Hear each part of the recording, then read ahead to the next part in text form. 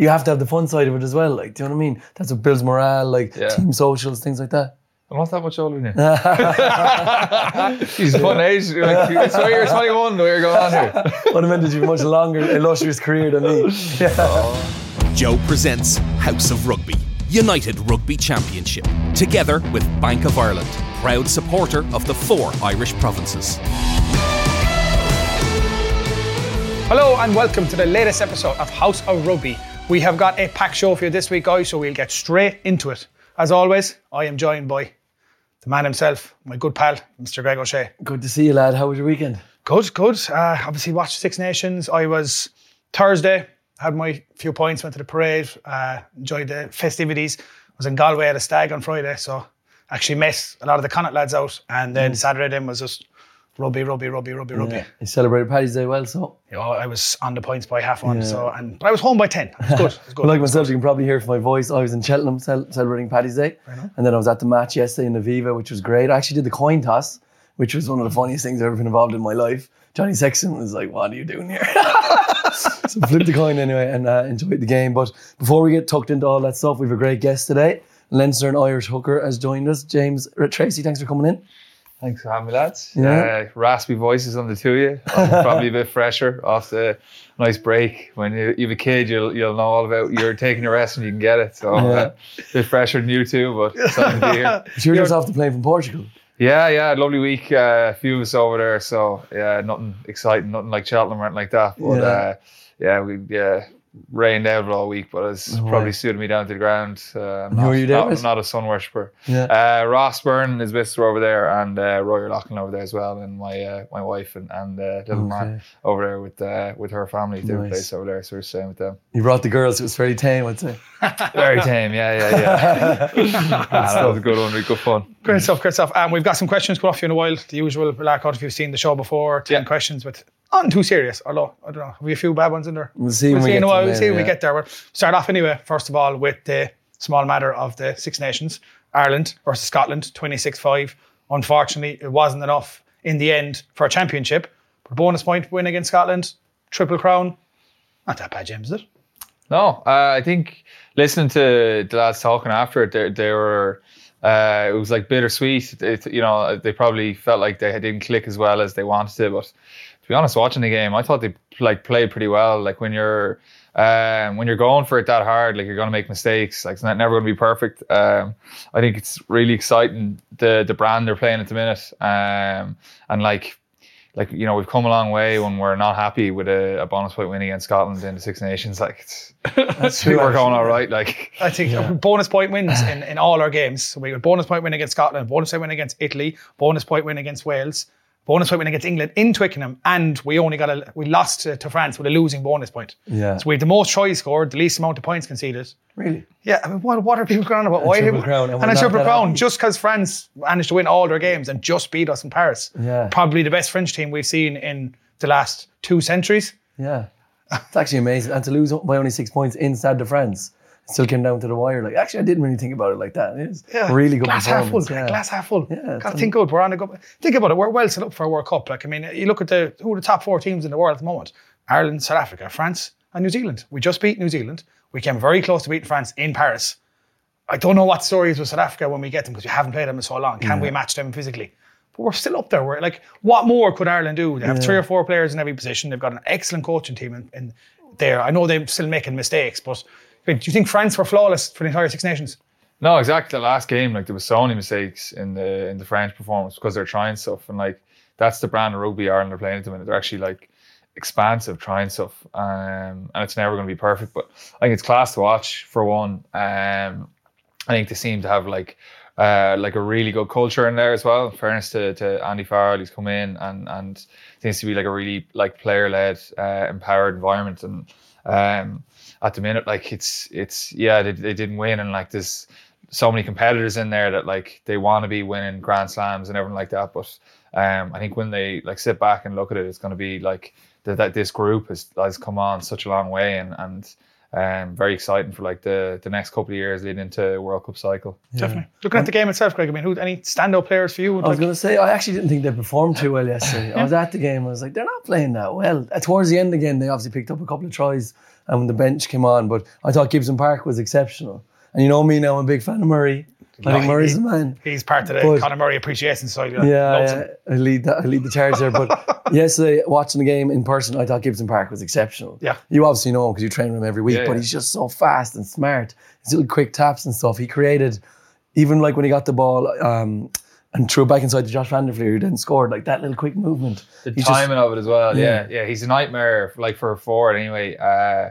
He's a nightmare because he's just, if you switch off for a half second, he sees that and he's gone. Or in and around the ruck. And has he always been like that? He has. I feel like he's obviously in like unbelievable form right now.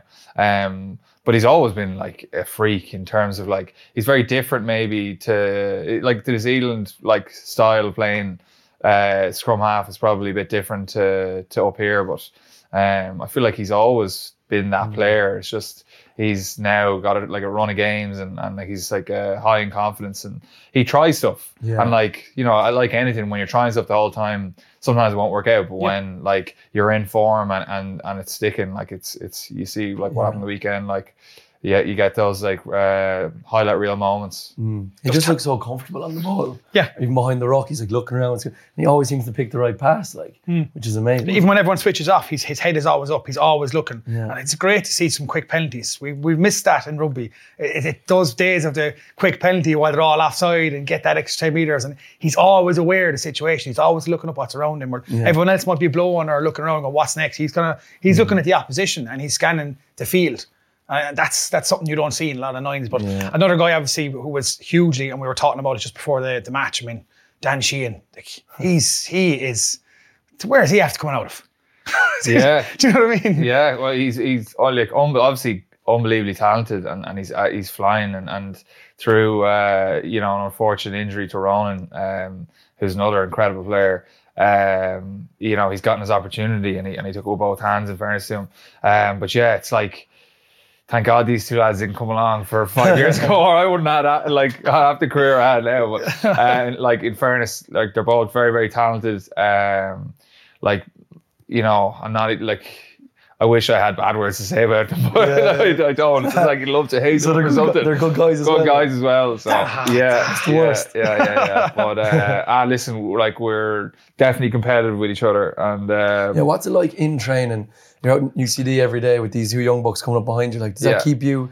100%. Energized? And like, we definitely got off to a prickly start. You should. Like, that's competitiveness. Listen, it's the competitiveness of it all, and like, it's how it goes. But like, after a while, you get to know each other, and all that kind of like subsides a little bit. But there's definitely, exactly. You build respect for each other. But at the end of the day, like, what you do on the field does the talking, and then how you are as a person off the field as well. And say, are you giving them little tips and training, even like technique and throwing and stuff like that? Well, if not necessarily, but like, say, so you have 10 years below your belt. Like, I'm not.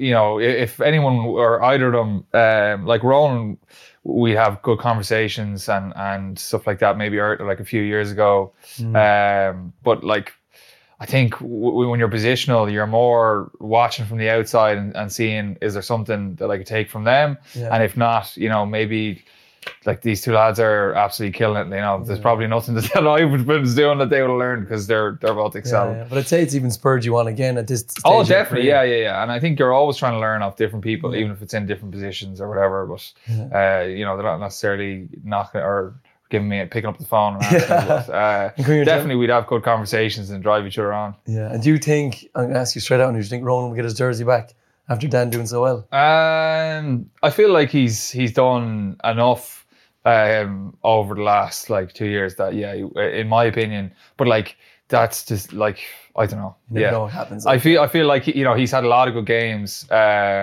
He'd probably feel hard done by, but like, again, Yeah. Like, I'm not picking the team, so I don't know. Yeah. Dan was exceptional, the man of the match. So, Exactly. I don't think you can go wrong with either, really. So, it's a good complaint to have, really, isn't it? Like, yeah. Cost guys like that coming in, like, and there's other guys there waiting in the wings. But other standout performance, again, we're probably sick of mentioning him. Hugh Keenan was class again yesterday, lads. That young fella is just that try. I mean, we can give out to Hogg. You probably should have watched Capozza in the Wales-Italy match. He should have passed that ball back inside, but that's still an incredible tackle from Keenan to put him into touch. Oh, yeah, it was incredible. And that just sums him up. He's just hard and nuggety, and like, I don't like, it's probably been harsh, like, make him sound like he's just all effort, because he's not. He's a very intelligent player, but he's tough as nails, and like that tackle in the corner just sums him up. Like, just, he's the man you want in the trenches. He's so reliable, and he gets it now. I feel like his rugby intelligence has gone through the roof in the last year, and like from no, you know, he was always good, but like, the trajectory he's taken has just been phenomenal. He was even like that. So I played sevens with him for a few years, and he was always 14-minute man. He'd make the most tackles in the game. He covered the most meters. Just unbelievable effort all the time. Yeah. And so it just makes sense, like, that he just got into the Irish jersey and hasn't come out of it quickly again. as well, though. Like, he hasn't stopped. I think he might have had one bad 20 minutes, I think, in the last year. That's it. Yeah, against France, and he was still good. Like. And he was still, it was bad for him. Remember, he's like, probably bad by his standards. He wasn't 9 out of 10, he was like 8 out of 10. Like, Joe. But like, I mean, if we were having a line tour this summer, like, that guy, he has to be in the conversation. He would be in the conversation to be starting full back. That's how good he's been. But he'd have to be, yeah. We've got a clip actually of Johnny Sexton from after the game, obviously talking about and reflecting on how far Ireland have come over the last couple of seasons. Yeah, it's a very tight bunch. You know, we've come from some low times. You know, you got to remember, like, it was only a couple of years ago, we were being written off. You know, the coaches being written off, the captain was being written off, the team was being written off, wrong man, you know, everything. So, you know, it's pretty fickle sport, isn't it? You know, so we will keep our feet grounded because we know how fickle it is. And but like I said, I'm just proud of this, to be a part of this group, and it's a very special atmosphere in there. Bit of an old dig there to be different Johnny, unlike him. I would say it's not a dig, but like, I suppose he's right when he's saying, because we did write him off 2 years ago to a certain extent, didn't we? Yeah, I think he's been written off a few times in his career, and he's always come out firing from it. He definitely used it as motivation. But yeah, it's like, that's the game. It's like you're on top of the world, and then like a couple of bad results, and your own mother's writing you off. Like, you know what I mean? Like, it's how it goes. Like, you know, with everything though, you know, when the momentum's with you, you gotta enjoy it, but just understand that you're only a couple of losses away from everything turning on you. Seems like a very good mindset. It seems like he's very protective of the Irish team in the way he's speaking there. He's like, they seem to be really happy. But even yesterday, watching the game, he kicked an early 50-22 into the corner, and he was cheering as if they won the game. Like, and then I also noticed there was a set piece move they had going towards the 22 in the second half, and James Lowe ran the line and got in the way and knocked on the ball. And he was screaming at James Lowe, like running back, screaming at him, pointing at him. And I was like, geez, this guy's 36. He's been playing for how many years at the top of the game, and he still cares that much. That's what makes him Johnny Sexton, though. Like, you don't get to be a Johnny Sexton. You don't get to the level he's got to and win what he's won unless you're that driven and that competitive every day, no matter who you're playing, no matter what. That's training as well. Like, you get that. Like, he would have given the same given out for doing that in training. Regardless, you know, it was the same reaction. You know, it wouldn't matter. It means just as much practicing as it does in the moment. I just found it funny. He chased him back and gave out to me. Yeah. Oh, geez, I've been on the receiving end of a few. Like, you know, when you've gotten something wrong, but like, that's what drives the whole. That's like, he's driving the standards there, and like, that's like what makes the team so good from the inside is that level of expectation that he drives. Say now, for instance, at the end he missed a kick pretty badly for him to miss. Would anyone say it to him, be like, Johnny, not good enough, man? No, well, if anyone have the balls? Sure, there's a few senior players in there. Like, I'm sure back in the day, I'm sure they're having a crack with it after, but like, I doubt anyone's coming for him too hard. Jeez, he does enough right that he probably cancelled that out a million times over. Imagine, looking at Scotland, lads. Obviously, you know, we can reflect on Ireland and complain that they might have made a few mistakes and maybe they weren't at their best, but Scotland were pretty poor, and I think maybe a lot of that might come down to the fact that, I don't know if you heard the WhatsApp or the stuff that went around during the week about Hogg and Ali Price and Finn Russell and all them staying out for a few beers and not coming home, and it was in the press. Hogg was actually asked about that after the game, like, and he's a bit petulant. What's out there is out there. I think for us, we'll just remain everything that we want to remain in house. I think for us, if we're concentrating on that, then we've just put on a fairly good performance that we're proud of. Large majority of that game, and we've talked a lot about building towards the summer tour and autumn internationals. So that's all we're focused on. Don't know how many times I'm going to say that I apologise and put my hand up. I knew I made a mistake. As leader of the side, I'm bitterly disappointed by what happened, but I can't sit here and say that I'm not disappointed. For me, I was annoyed, I was frustrated. But yeah, I can't go back and change anything. So the longer we dwell on it, then I know exactly what you're after here, and you're not going to get it. Last question. No more. Okay, thank you. Thanks, guys. I'm not missed that. Oh, I'm not going to miss that. Look, I'm not trying to give out about Hogg. I love Hogg as a player. He's class. He's a brilliant captain, a lion. But this is the first time we've really spoken about it, and he's been in front of the media after the match. I think he apologised, but there was no need to be. It's like he was. Why are you asking me this question? It's your job. You have to ask that question, and they just got beaten with a bonus point to Ireland. You have to answer those questions and not be so aggressive. I suppose is he? Do you not think so? I don't know. As you're still in the game now. It's hard to know unless you're in that situation, probably how you're going to react. It's obviously a touchy subject, so he's clearly not comfortable answering it. I don't know. There's probably how do you answer that? I think you answered it right, but when you're caught out, and they were caught out and they made a mistake, you just answer it and go, yeah, look, I apologise. And don't be kind of as petulant as you was, as in who are you to ask me this question? It's we're pretty right. They're pretty right to ask that question. You two are coming from different sides. You're coming from media side. You're coming from so it's nice to get inside the head, and of both sides and try and figure out, okay, this is how I'd approach this, is how I feel about it. And as you, as a player, if you were caught out in this situation, would you feel like you owe anything to the media, or you'd be no, I apologise, piss off? Do you think it's a fair question? Oh, it's definitely a fair question. Yeah. Well, I'm just trying to think is that straight after the game? Yeah. But, he's just got beaten in international. Yeah. You're already going in a bit of a fouler, and then you're getting asked about something that you're not that happy about, drinking or whatever. Yeah. He's probably quite internally punished already in the team. Yeah. He's the captain as well, though, at the same time. If that happened with Johnny Sexton wouldn't behave that way. You're not going to, because he has the onus upon him as the captain, and it's different if you're a player. I think, maybe I'm wrong. I'm just saying if you're an international captain, you do have to, shine yourself in a better light, maybe. Yeah, obviously shouldn't have gone. What do you make of beers during the campaign of Six Nations?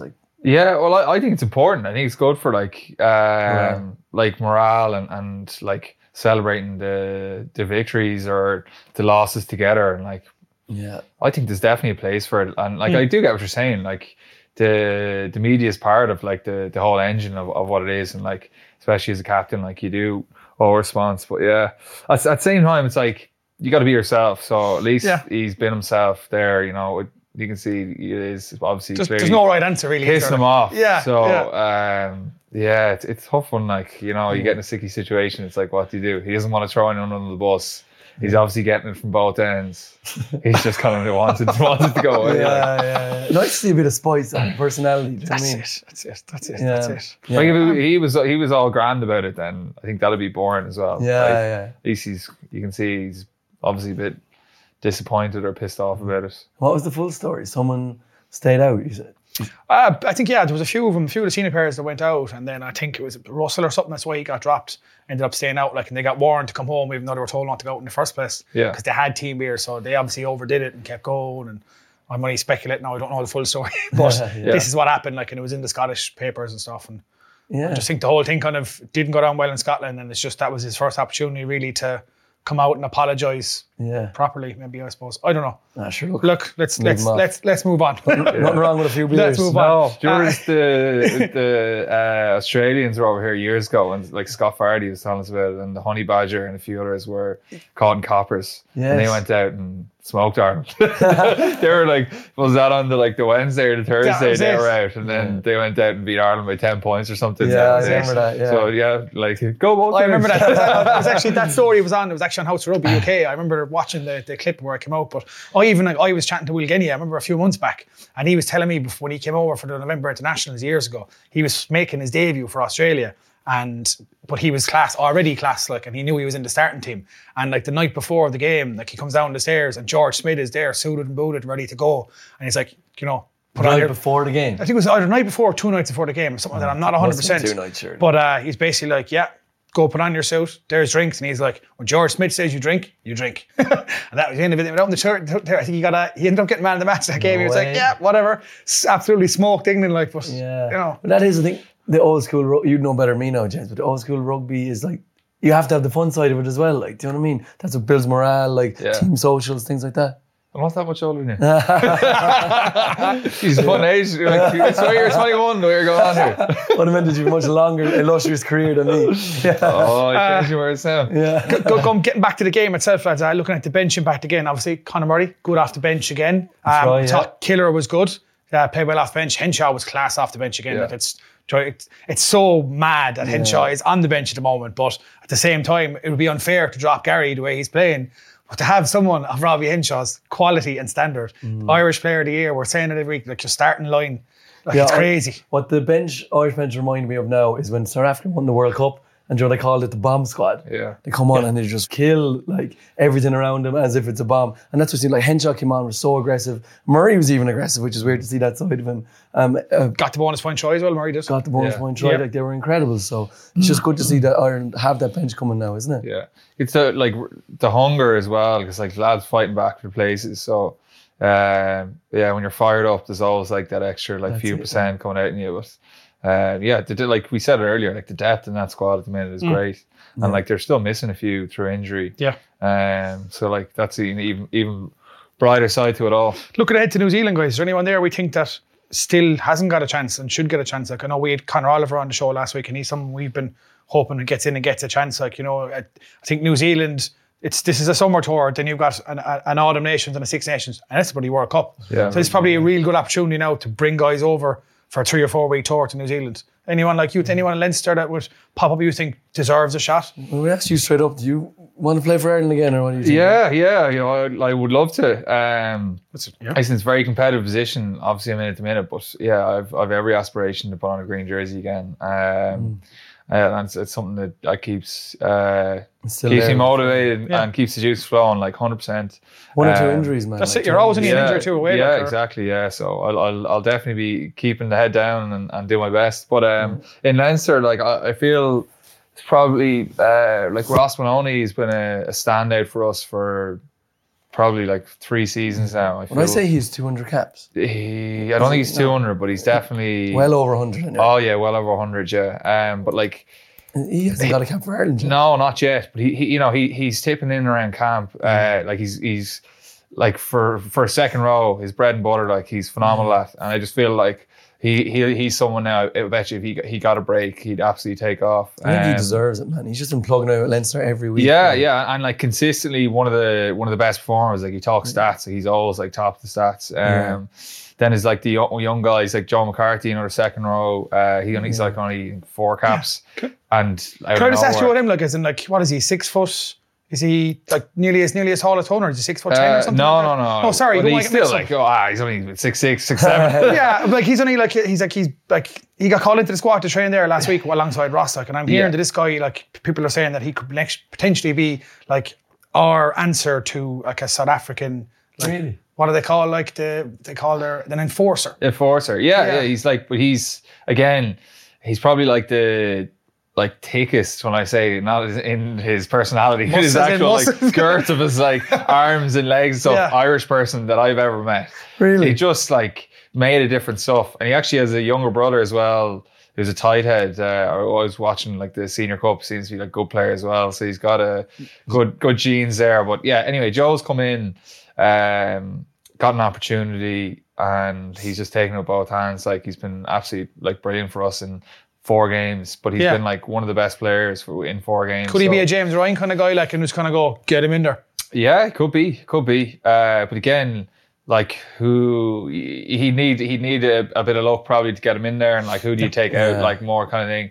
And I think that's probably been the unlucky thing for Ross, is that it's like he's been so good for so long, but it's like who do you take out to put him in? Yeah, that's the issue. Do you think this New Zealand tour is going to be looking ahead to the World Cup and bringing the top fellas, or is it to try out young guys? Say like Gavin Coombs is someone that comes to mind who might go down, or like a Fineen Wycherley who's playing really well as well. Do you think they'll try and bleed those guys in, or stay with the top lads and get them ready for the World Cup?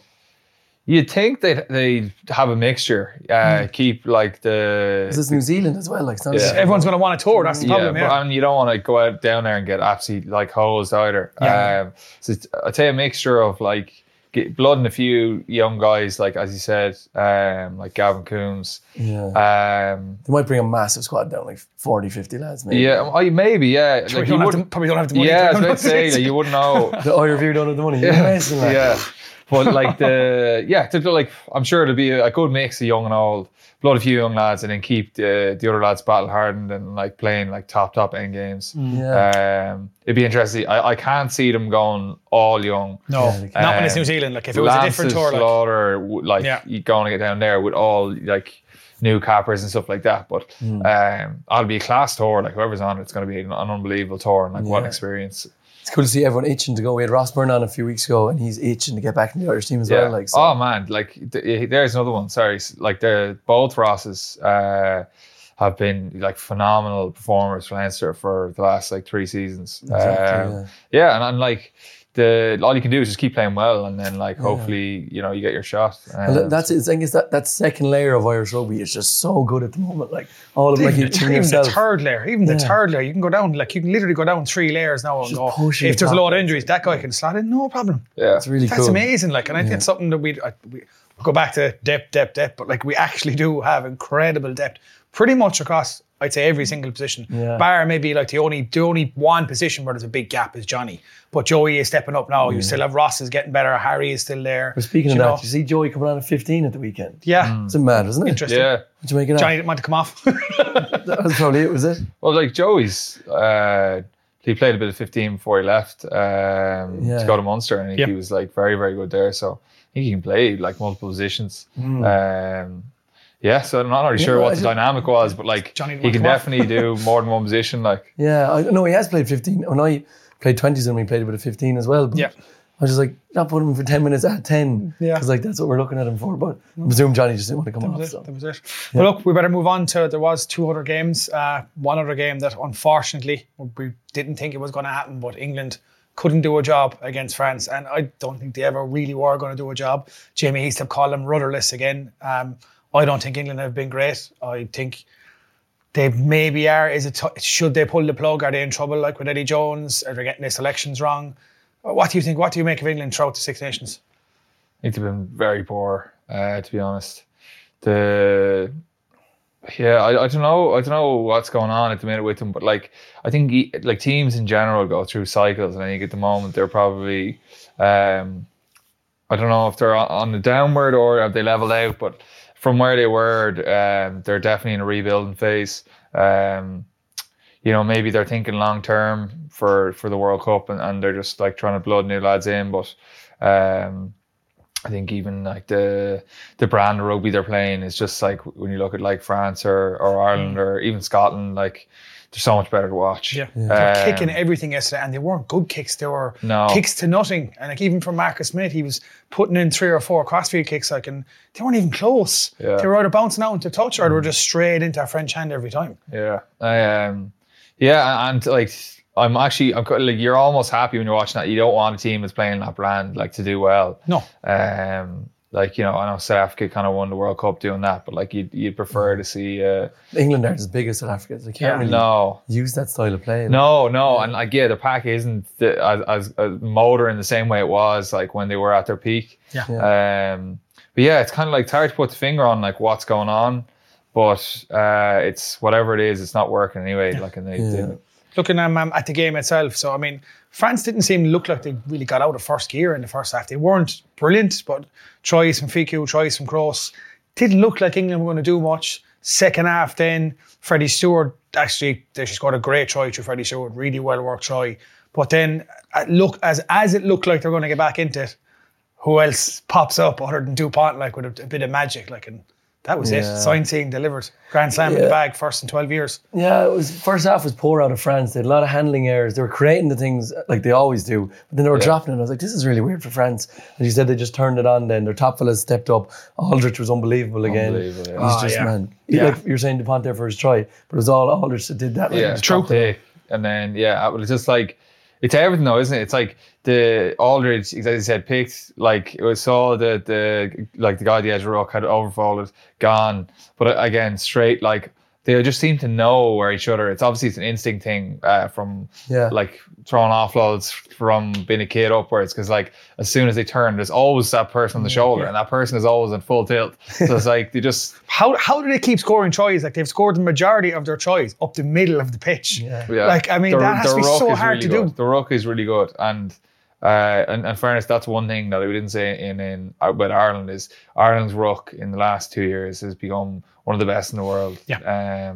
That's on both sides of the ball. Like the pressure they're putting on in defence and their attack ruck. They're creating so many opportunities, but because they're just cleaning people off their feet, and then you're attacking against less people, and it's as simple as that. They're just really effective in that. I think France are very effective. Hitting soft shoulders, and then there's always a runner there. And then clearing two ginormous lads, cleaning it deep, and then you have Dupont and all these giants running through those gaps and like throwing offloads, and then like. What's really impressive, I think, with France is that they don't mind throwing the ball back and it lands on the ground. They just pick it up. Someone picks up and they go again. Do something with it, which is mad. Like. It's nice. Well, like when you look at like the kind of what they have in their backline, you've got someone like Penot, like who can take space outside, who can step inside. Then you've got someone like Villiers coming off the wing, and Dupont. They're not just backs. They're like Dupont's as strong as a bloody 6, like for the size of him, and so is Villiers. So they barely even need much of a soft shoulder. If it's just a little bit of a gap there, they can actually burst their way through. And then if they don't get the whole way, there's a support runner there as well. And it's really like. How do you defend against that? What do you do? Like it's I just tough. can't with Dupont and Ntamack playing, I can't see weakness in their team. Yeah. Can you spot one? They still have Jalabert as well to come in instead of Ntamack defending happens him. So like how do you beat France looking at the head to the World Cup like? Yeah, like it's hard. Like you need to kick very well against them. And then it's like the amount of breakdown threats they have as well. Like you get around them and you make a few yards up the edge, and then like Fiku or Aldridge or someone, is if you just switch off for a second, turn over, then they're kicking it down the field, and like you're defending, and they just get like build that momentum, and then once the momentum goes, you need a day where they're dropping balls like that's like against England, like that's a day where you're kind of beating where it's not really clicking for them, you're putting a bit of pressure on them, and then you just need to take all your chances. Take all your penalties. Yeah. And like every time you're in their 22, you need to be coming away with points. That seems to be the way. But are they the best team in the world at the moment, lads, or is it still the Springboks? I'll tell you their most informed team. Like is that a too soft of an answer?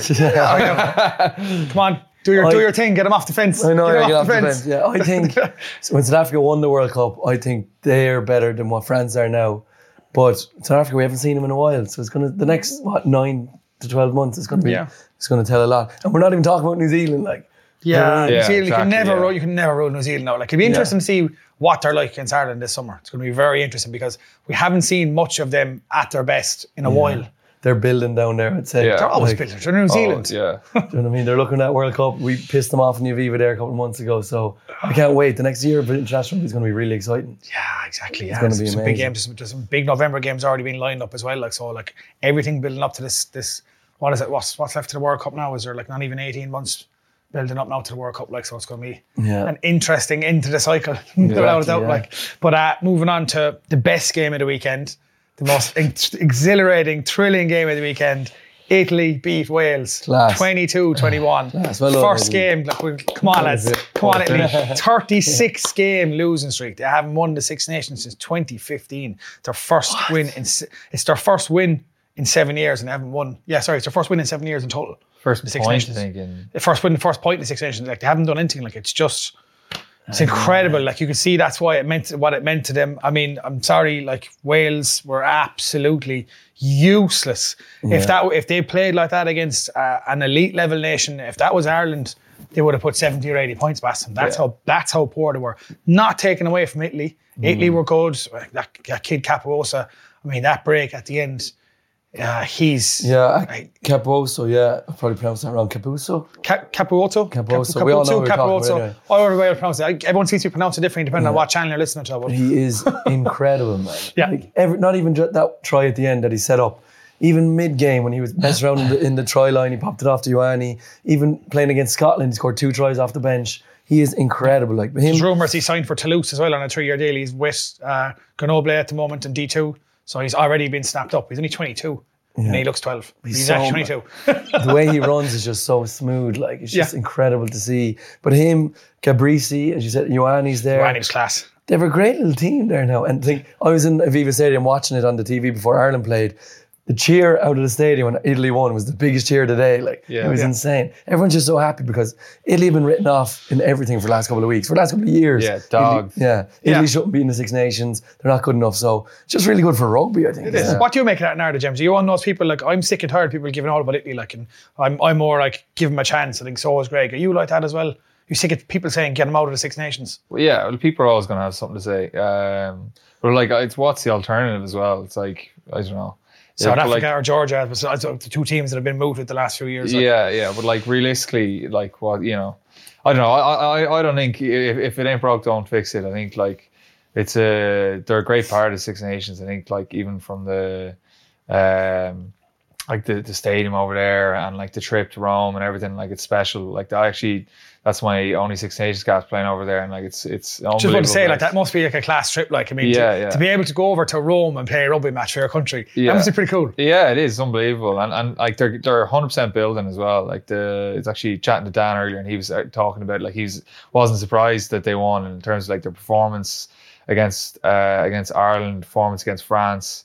Like something has been coming there for a while. I think they've been close to go a few times. So they were sticking in every game. Yeah, exactly. Yeah. So like delighted for them. Like I couldn't fathom what it's like to play and lose that many games in a row. 36. Especially like I mean, losing 36 games in a row as a club, like at least you get a chance the following week. Like they'd lose a block of 5 games and then have to wait another 6 months or a year to get another block of 5 games or 6 games, then lose them again, then wait another 6 months or a year. So like imagine all that time in between. Yeah, and hopefully they learn something from it because like you definitely lost games in the last 5 minutes where you losing. It almost becomes a habit where you don't have the confidence to close the game out or whatever. And fairness, they stuck to their game plan, hoofball, hope for the best. But they kept them in the game though, and they were very like tactical and clever about that. And then wait for the opportunity to come and have a few X factor players. And well, that's the thing. They used to just live off Parise for 10 years. Yeah, and now they have really good talent littered throughout the team.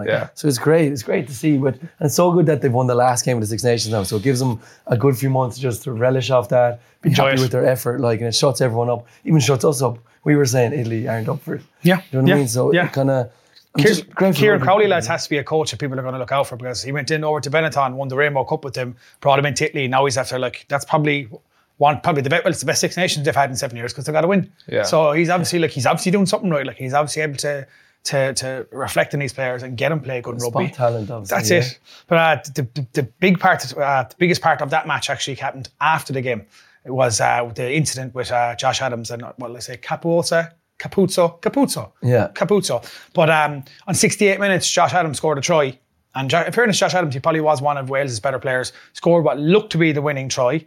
And we all thought I thought it was done. And then obviously Capuzzo pops up with that amazing run and then that try to win it. But after with 5 minutes left, who was on commentary? Was it Jonathan Davies? Jonathan Davies was on commentary for BBC. He gave Josh Adams man of the match. But then he decided after the game to give his medal to Capuzzo. I mean, that's pretty cool. Yeah, that's class. Yeah, it's touch of class, I think. Probably like a serious memento. If I'm not sure, I saw a little clip of it. You couldn't really tell if he accepts it or not. But yeah, like I think you're only everyone is human. Like when you see how much it means to them, that man of the match medal doesn't mean anything to him, but like it's going to mean a lot more to someone who's scored a try for that big a moment for your countries. Touch of class.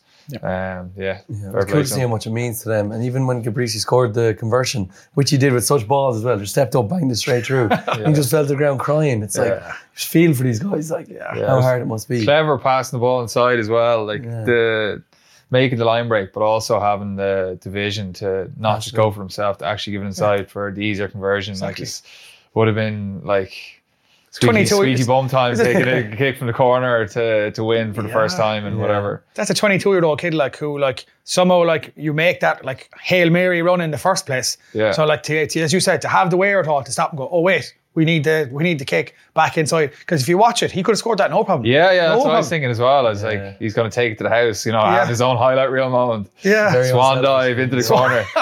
Right, go easy, off you go. Yeah. Let some in there. They missed the kick and then game over. Greg would have been in the corner, swan dive. Hey, look at Stuart Hogg against Ireland, as we said earlier. I mean, Stuart Hogg was in that situation. He ended up getting burst into touch, but Yeah. the pass was on inside for him. I was going to say there's a lot of lads that would have taken that try now for the highlight reel. So. Class. Fair play to Italy.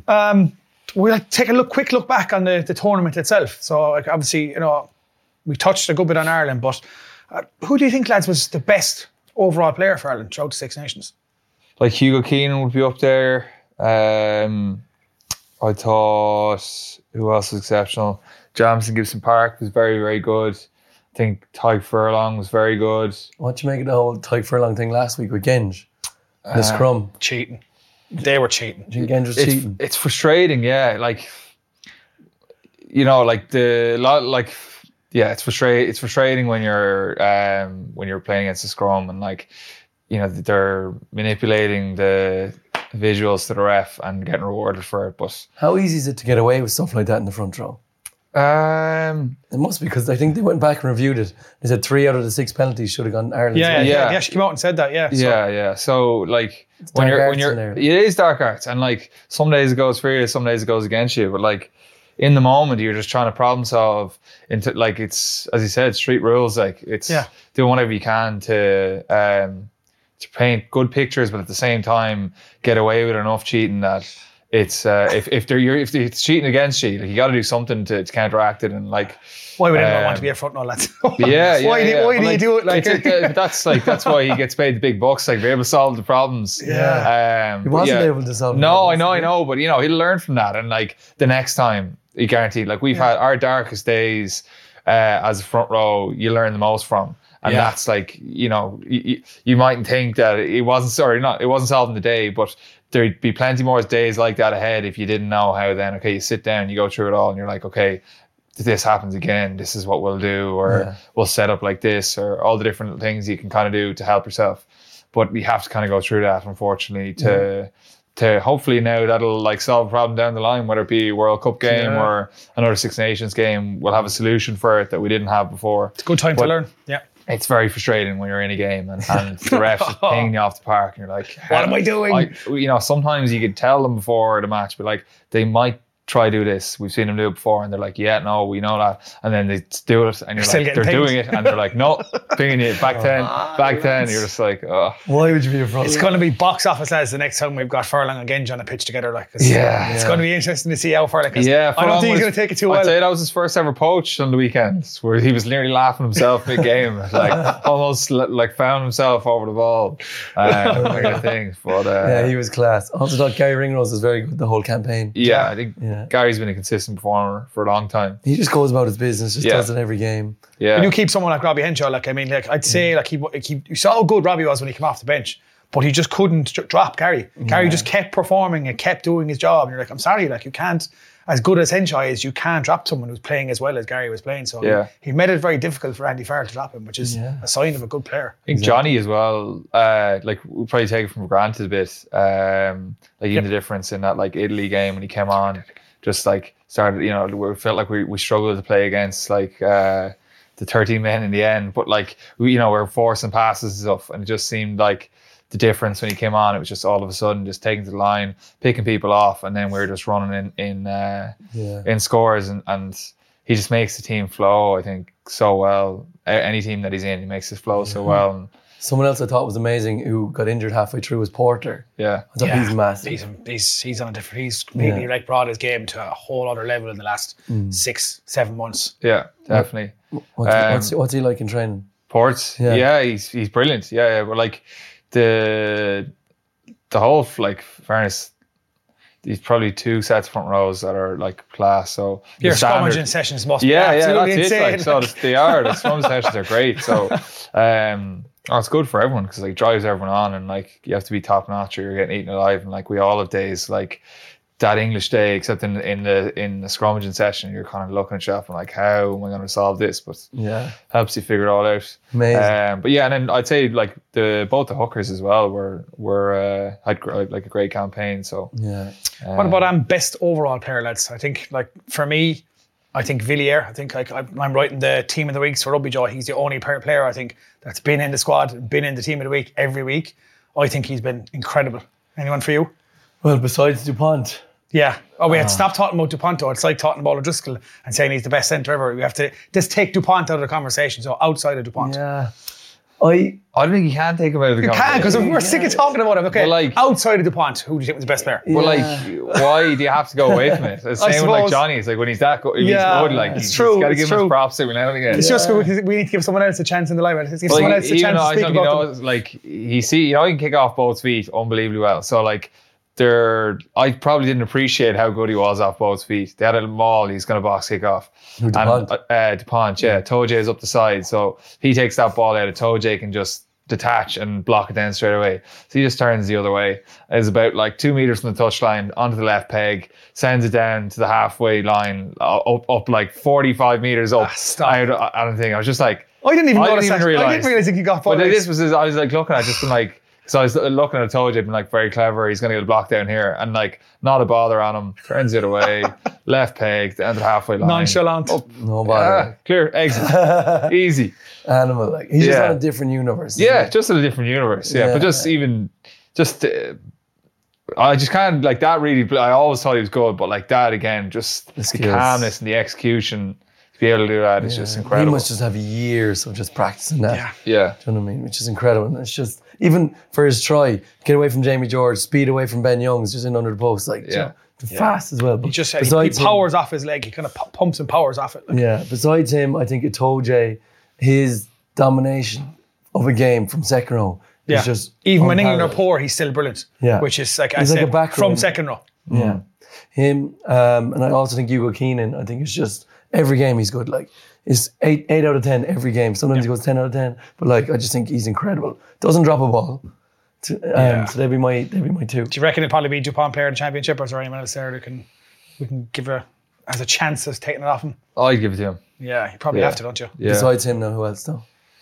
I just can't look past him. I don't want to look past him either. So I think he deserves it. Like I think you have to appreciate players like that while you have him in the game. He's world class. I think he's also like at the top of his game, and he's still got like a long way to go as well. Yeah, he's still only what? Is he 25 or 26? Aldridge, I'd say, is up there as well. I'd probably go Aldridge if I want to go apart from DuPont, because he had so many big moments where he got steals and line breaks and offload.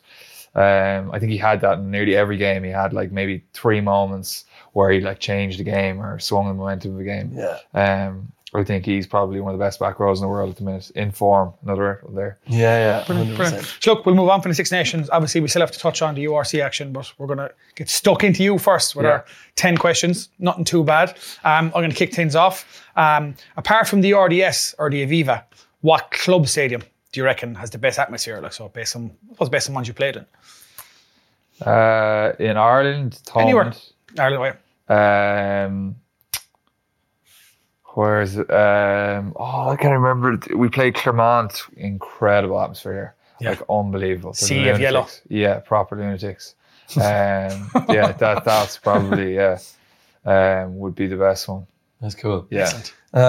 So when you joined the Leinster Academy many moons ago, you were dig there, is it? You were a loose head prop. Yeah. Was it always a dream to be a loose head prop, or did you find it difficult transitioning into being a hooker? The dream was to play on the wing for Man United. So loose head prop was a pretty far fall from that. I went to Newbridge College and like was lucky enough to start like getting stuck in, and I slowly got moved into I started off at like 7. Yeah. And then slowly got moved forward. Put on the pounds every Put year. on the pounds, yeah. Well, they weren't moving me with weight. It was more like slowness and ability. It was like, right, we'll put you in here. You might be all right there. So, yeah, I got moved in. They were like, it was a teacher of mine, Derek Sherlock, asked me, he's like, oh, would you, like, you know, what would you do to get into junior cup team second? And he's like, would you be willing to play in the front row? So I was like, yeah, obviously. So that was the first carrot to get me in. So that was the first move in. And then, played loosehead all the way up. And then it was Joe Schmidt then, when I was in third year academy, he said to me, he's like, you know, have you any aspirations to play for Ireland? I said, I do.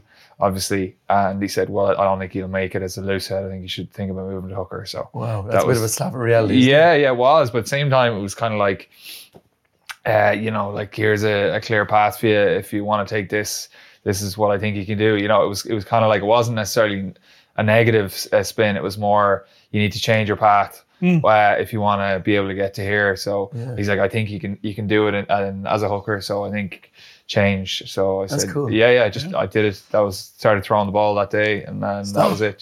Third year academy, you only started throwing darts. That's very late to learn that skill, man. It's well, tough skill to pick up, So just put in the time. But it's funny, Did you pick it up quick? No. It probably took me like 4 years of playing hooker before I'd look at the ball going out and be like, no. You were playing Leinster senior games? No. I wasn't necessarily. I probably played a couple now towards the end of it, but like I was playing with UCD and Leinster A, and like hating every time the ball would go out, just like, oh god, it's like tossing in absolute grenades. But then just persist with it. It's like anything, like practice, and. Geez, fair play to you, man, getting to Irish level as a hooker. Picking up darts that late into your career. Yeah. Do you know what I mean? It's a very tough skill, man. It's still hard, still practicing. Just getting easier. That actually lines up our third question. Like, so just as you were talking about Joe Smith, so the third question I have here is, you made both your Leinster and your Ireland debut under Joe Smith. Like, we all know how good he was, but what was he like to work under as a coach? Unbelievable coach. Like, his level of detail was crazy. Like, he had, like, you talk about like your mother or your teacher having eyes in the back of your head. Like, his ability to see stuff in real time was just incredible. Like, he'd watching a drill and like he'd be able to tell if he didn't step off his foot at the right time. Your man over here didn't start his run on time, and your man over there, you know, was making a defensive error, and he's able to take that picture all at once. It's just scary. That's nuts. And like, it was a very intense environment, but like, it bred like a lot of the Irish success that we're kind of still reaping the rewards of. So definitely very intense, but like incredible coach, like in his ability to pick teams apart as well, like with levels of detail, and like come up with game plans and moves to, if someone tended to be slow at folding, or, you know, would tend to bite on certain movements or something like that, he'd see that and come up with a play to like incredible levels of detail. Yeah, different level of detail. When he was a world-class coach you played under, but you also played with countless world-class people in Leinster and in Ireland. Yeah. And I was wondering, who would you say was the most influential? Like, you played with Eason Esewa, Sexton, obviously. Did you play with Elsom? No. Rocky Elsom? I would have been academy when he was in Leinster, but I wasn't really training. I wasn't training with the senior squad. Yeah. So who would you say, looking back in your career, who was the most influential? Influential on my career? Yeah. I'd say Kev McLaughlin. Wow. Believe it or not, yeah. Jeez, I could have guessed 100 players. Yeah. So like, obviously you have all the stats, and they're like unbelievable, like rugby players. And don't get me wrong, I've definitely learned loads off them, but like how he went about off the pitch stuff, and like just like everything he lived by is like his work ethic, and like all the extras and all that sort of stuff that he would have done. And he also would have been like fair, like he would have given me a little bit of advice on different things, and like he was always good to young guys as well. I think he would have definitely had a big part to play. Ian Madigan was actually very good with a lot of the young guys as well, offering advice on different things. You consider Mads an old fella, would you? Mads, well, he was more experienced than I was anyway. He's only a couple of years older than me, but he would have been very good to our crew of like kind of academy and stuff like that. And then like influential in terms of like Leinster and like driving to a different level, like Isa and Johnny, not just to repeat the two you said, but they would be the two of like. Play with Drico? I don't think so. No, I don't think it is. I would have trained, but never a game. No, at that point, I was like the cannon fodder. Like when I come in a thing, I'd be me, Ty Byrne, and Dan Levy. They'd put like a tackle suit on us, and we'd be sent out to fire the lads up for the week ahead. So, like every Tuesday, it was like World War III for us, and it was just cleaning us out, like proper. Killing us, but like it was good in terms of you all turn out to be international. Yeah. You have to go through it. But Jesus Christ, it was like every Tuesday it was like World Cup final going out. We were the annoying lads going that too much or too hard or in training, but that was kind of like our job for that time. They probably respected you so much after all that. After a while, probably, but at the start we were literally just the annoying little young lads that were far too eager. But, nipping at their heels. Go ahead, James Tracy. Brilliant. Class. Standout moment. Do you have one standout moment in your career and go, yeah, that's the moment now? Like if you were to hang up your boots in the morning and you look back, can you name one? Champions Cup, winning the Champions Cup. I think that. Well, like, I can't name one. First cap for Ireland as well. It's like that moment, like standing there, like when the anthems, like that'll be hard to stop. Like family there and stuff. Quite an emotional moment. Six Nations in Rome. Was that one? No, it wasn't actually. It was we were playing against Canada in Dublin? An autumn game in Dublin. Oh yeah, I remember that game in Dublin. Yeah. But yeah, that was big. And but then with Leinster, definitely, winning the Champions Cup, like that was a huge moment. It's funny, like I'd have a few moments that I treasure, like as well, where like big moments in games, like winning a turnover or like something like that. Like love that. Live for those kind of moments as well, in big games. Especially once you can reflect back on and go, that actually was a game changing moment. Like Do you feel that in the game? You're like, 100%. think that was a game changing moment. Yeah. Like when you're in the trenches, like defending, like one of them would have been against like Toulouse, getting like they're coming back into the game and getting a turnover, been part of a turnover. Like it's like such a good feeling, and like it's like a big moment in the game. Yeah, it's like a drug, I'd say. Is it just like rush of just like some lads will run into tries, so I don't get that feeling ever. So like I'm living for those kind of moments. Penalties, turnovers. Yeah, exactly. Yeah. Well, going a little bit off the rugby path for a moment.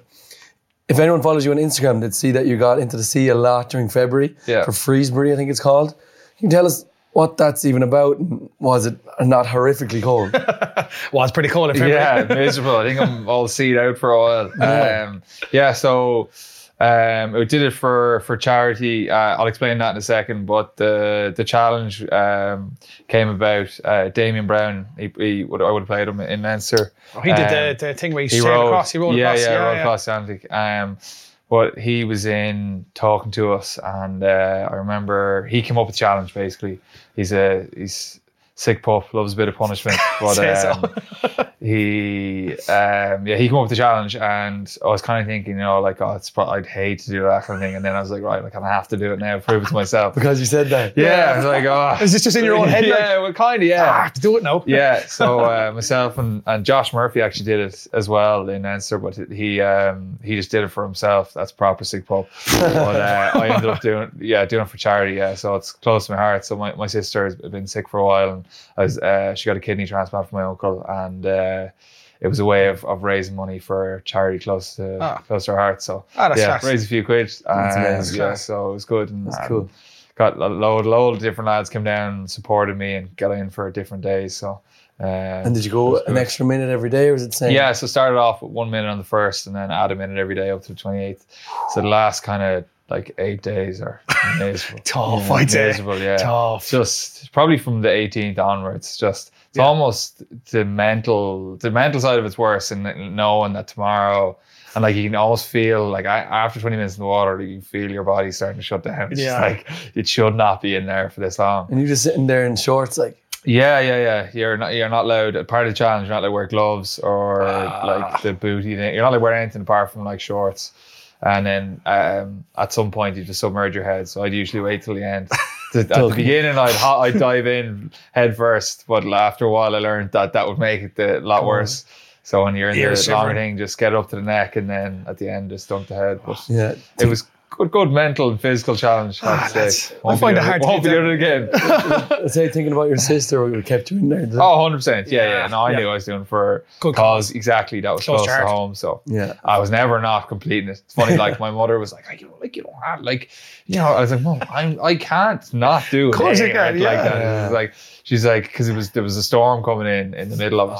And she's like you don't be killing yourself now with this. I was like, well, like, I'm not missing a day. I was like, I'm doing it. Fair. Just shows your mindset, man. Yeah. Crazy mindset. Yeah, it shows you like it's all mental. Like the mind can take you places that you don't realize you can go until you go there. Yeah. Well, you'd be surprised though. Like here's me thinking I was mentally on down at like 6 o'clock one morning when that storm was coming in the middle of February, and like to say there's a group of 15 like owls and owl lads that are down there every day at 6 o'clock and like shining like lamps into the 40-foot at that time, and then off to go for their coffee every day.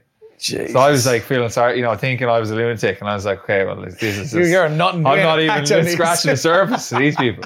They love it. Like, in fairness, the mental, physical benefits of the sea is great. Just don't do it for 28 minutes. Unless I give out a book into the sea in the summertime, like it's too cold for me, so I won't be doing that. No. But next question, that's a good question actually. It's who inspired you to start playing rugby? So that could be like who inspired you maybe in your personal life, or was there a particular rugby player that you were like, I want to be like him? So I would have played under fives in Nace and under fives, lovely. Yeah, all the way back. All the way back, and that would have started with a good like pal of mine.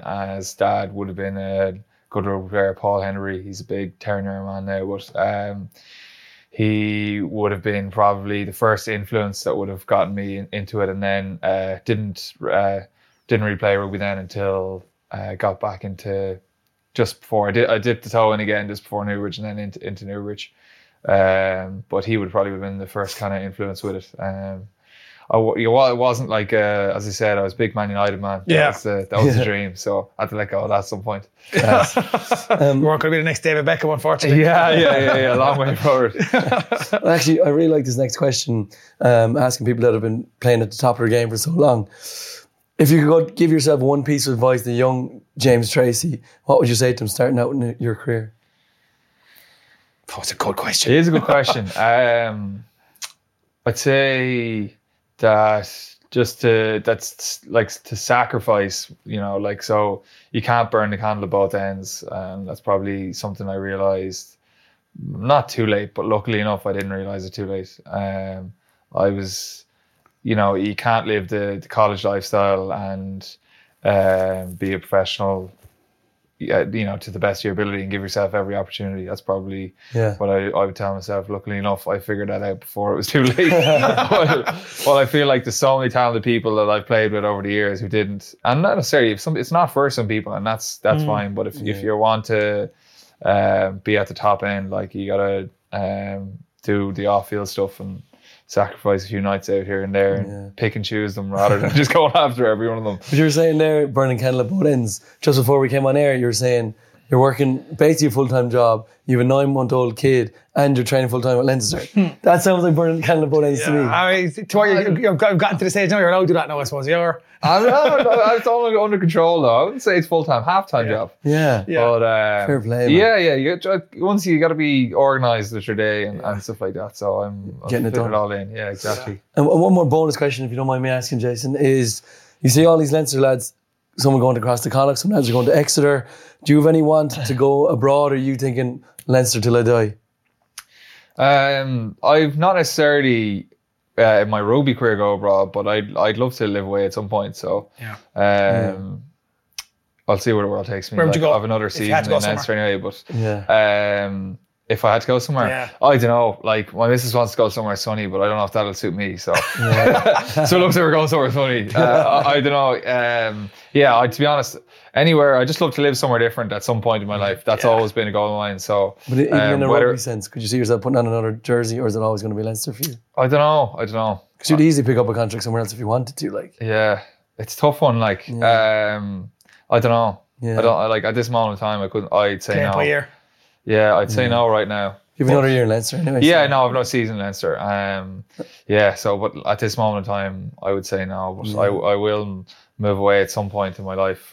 Move away from that lovely gaff in Balls Bridge. Oh, you listen. Do your research. I'll follow you home. Moving on. Look, we'll move on to the URC action. We won't spend too much time on this, right? Munster. Nice, good start to the game, good first half. I think it was 21-7 at half time, cool as a breeze. Looked like they were pushing for a bonus point.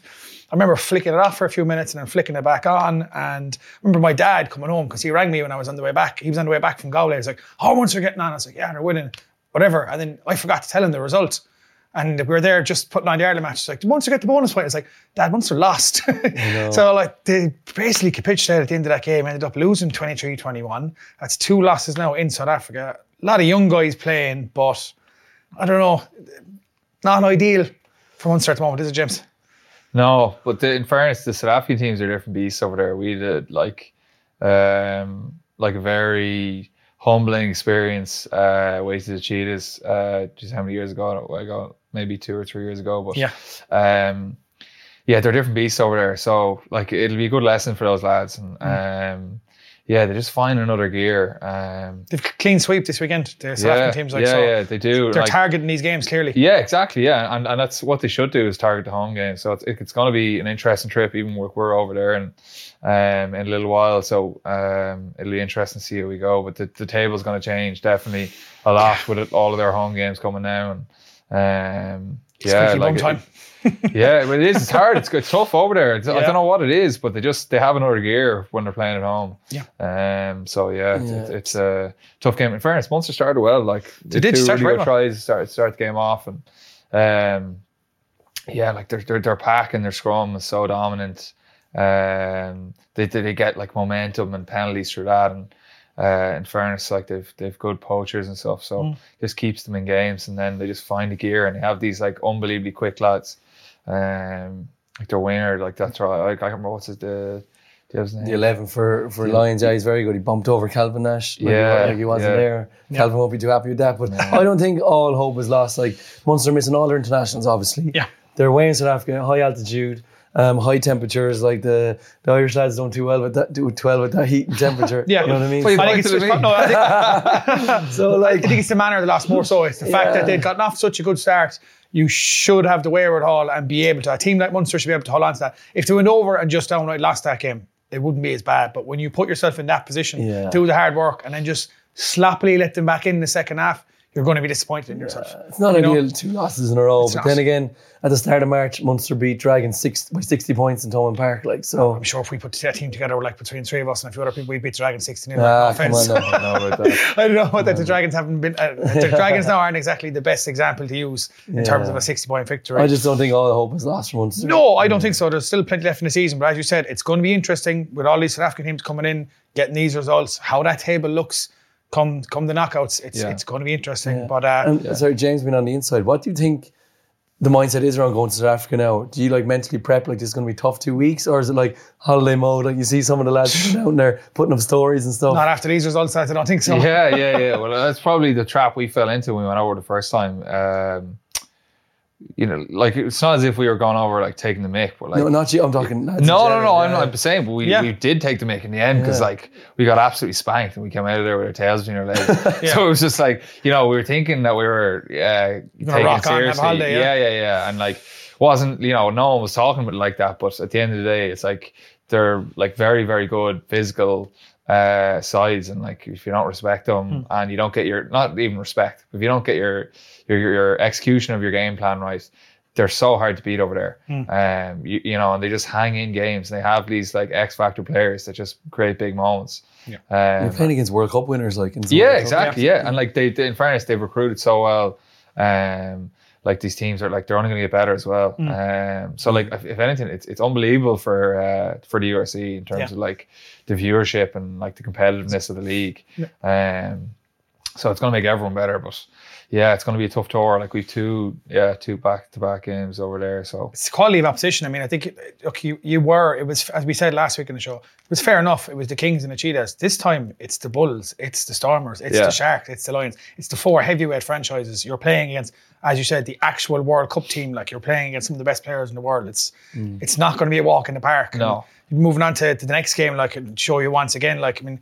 The Bulls, who wouldn't be the strongest of the 4, 57-12 against Scarlets. Yeah. I mean, that's an absolute. I know Scarlets haven't been great this year, but 5 tries before half time. They carried over 700 metres in total in the game.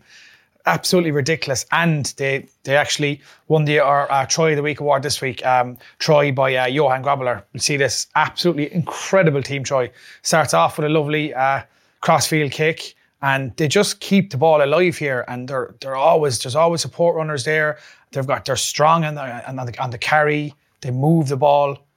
It's a beautiful try. Yeah, they just seem to be very comfortable playing in South Africa. Obviously, they're used to the temperature and the conditions. And I think the altitude and whatnot. Yeah, and they just seem to just throw the ball around willy-nilly, but it just hits hands. I mean, I think nearly everyone touches the ball there in that try. I think. I mean, it must be 12 men touch the ball, and it's amazing. It's a bit of everything. Like that's just UA, like, isn't it? Incredible try. Do you know, with a bit of power and a bit of aggression. A bit. I was probably in a giants. A bit of a power, like these 6'8", 20 stone behemoths coming at you. Yeah. But moving on then to the next one, then another one. Sharks again, 38-6 against Zebra. I know it's sunny Zebra again, and no offense to Zebra, but they're not just winning these games; they're winning these games comfortably. Stormers in Cardiff then playing today, 43. They kept them troyless, 6 tries. 6 tries to 0. Yeah, they're going out and they're smashing everyone else in the league, and they're really starting to build up a bit of storm now and a bit of heat coming into the closing rounds. And when are you heading over there? I think we are heading over there in 4 weeks maybe. Yeah, so you'll have a good few of your players back as well, hopefully. Europe, and then I think we play Munster. I think maybe then we go away. That's a run. So if you've got back-to-back Connacht, Munster, and then a trip to South Africa. I think so, yeah. That's going to be a block and a half. Yeah, 13 games on the bounce now, so this is going to be... you probably use about 50 players, I'd say. Yeah, it'll be... You're 13 games on the bounce now? Yeah, we're going into it now. That's why the down week there, yeah. And you're still running away in Portugal training. Yeah. Well, you got to we're playing a game at the end of the next week, so we're Connacht away, and most of them are away as well. So it's going to be a tough slog. Well able. One more game that we haven't touched on is Glasgow beat Edinburgh 30-17. Our Jukebox Award comes from this game. Great little hit here. Kuna Vulu absolutely smashing McDowell. Nice, lovely, clean, tidy, legal hit, but he caught him off balance off the kick. Yeah. He just look, come here. He's committed to that. So there's nothing wrong with it. Boom. Perfectly legal. Yeah, good kick though as well. In fairness, that's a good kick. Love to see it. Oh, before we finish up, guys, move on to the news.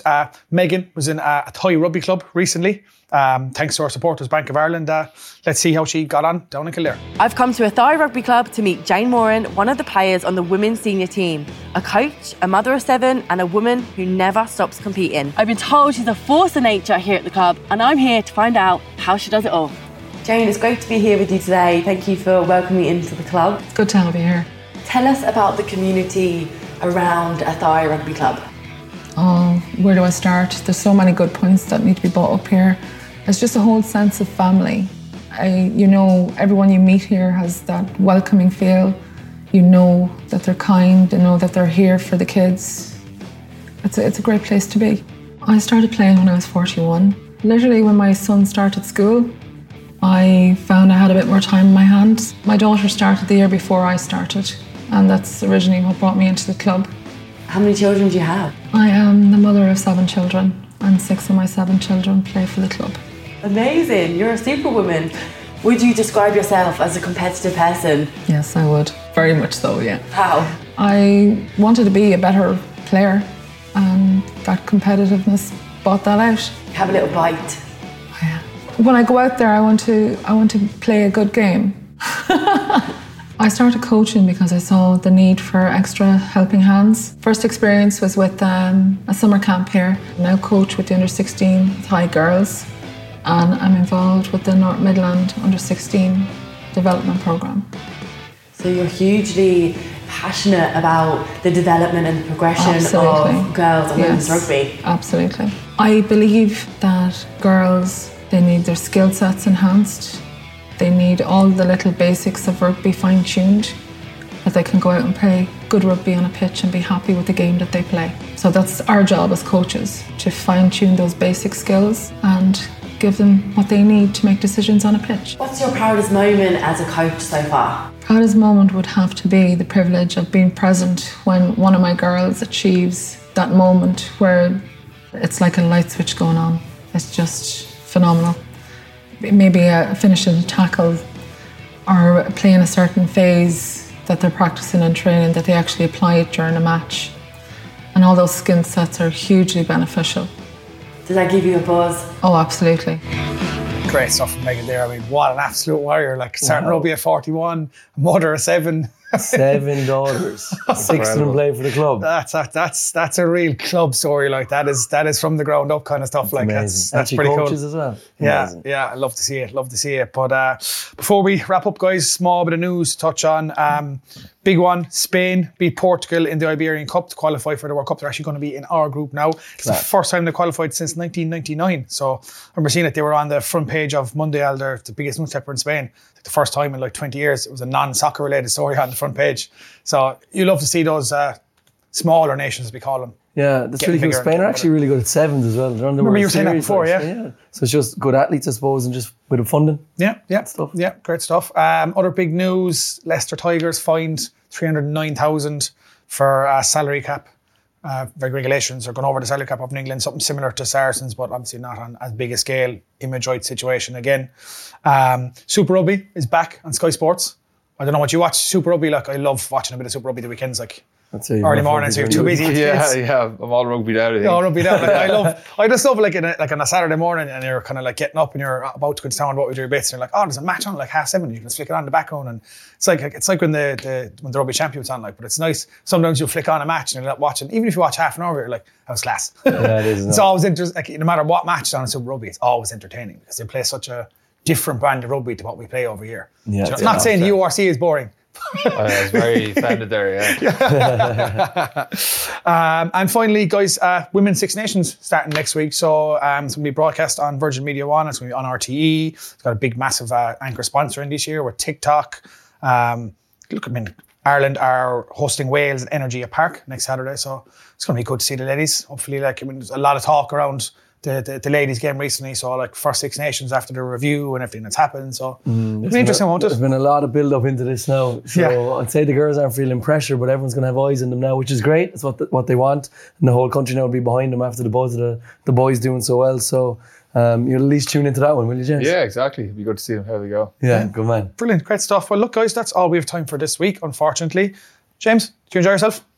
Wasn't the worst. Jesus, I mean, the way he said, well, it wasn't the two hung overhead me when I came in. You know, I thought you gave me a lot more energy than I expected. He's doing his roaring at punters all weekend. Like. I blame Rachel Blackmore for my voice being gone. I apologise for that. But no, it was a great week, and thanks very much for coming on, James. Appreciate it. And thanks, of course, to Bank of Ireland, our partners for the show, proud supporters of the 4 Irish provinces. Until next time, guys, thanks very much. Thanks, guys. Joe presents House of Rugby, United Rugby Championship, together with Bank of Ireland, proud supporter of the 4 Irish provinces.